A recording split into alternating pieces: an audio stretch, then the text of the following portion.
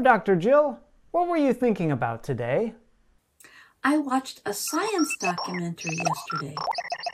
That sounds boring, not exciting like grammar. In any case, the documentary got me thinking about how certain scientific ideas relate to grammar. Really? How so? Think of ideas that hold true. When water reaches a certain temperature, it freezes. If you drop an object, it falls to the ground. Are you talking about grammar rules? No, I was thinking about conditional statements. Statements that suggest when X happens, Y happens.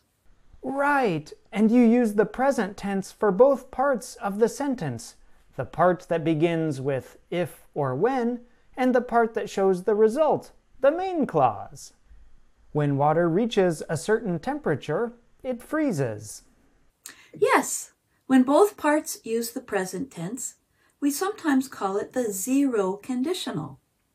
That's a useful structure for talking about general truths, like the laws that govern our natural world. But these conditionals have all kinds of uses. Consider this statement. When one of my llamas escapes from my farm, I call Bill, the llama catcher. Yeehaw! I forgot about your llama farm. You have all kinds of unusual investments. Here's another one.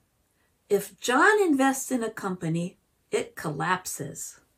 That's not fair. It's true that I've made some bad cryptocurrency investments. Grammar coins? Seriously? That's everyday grammar.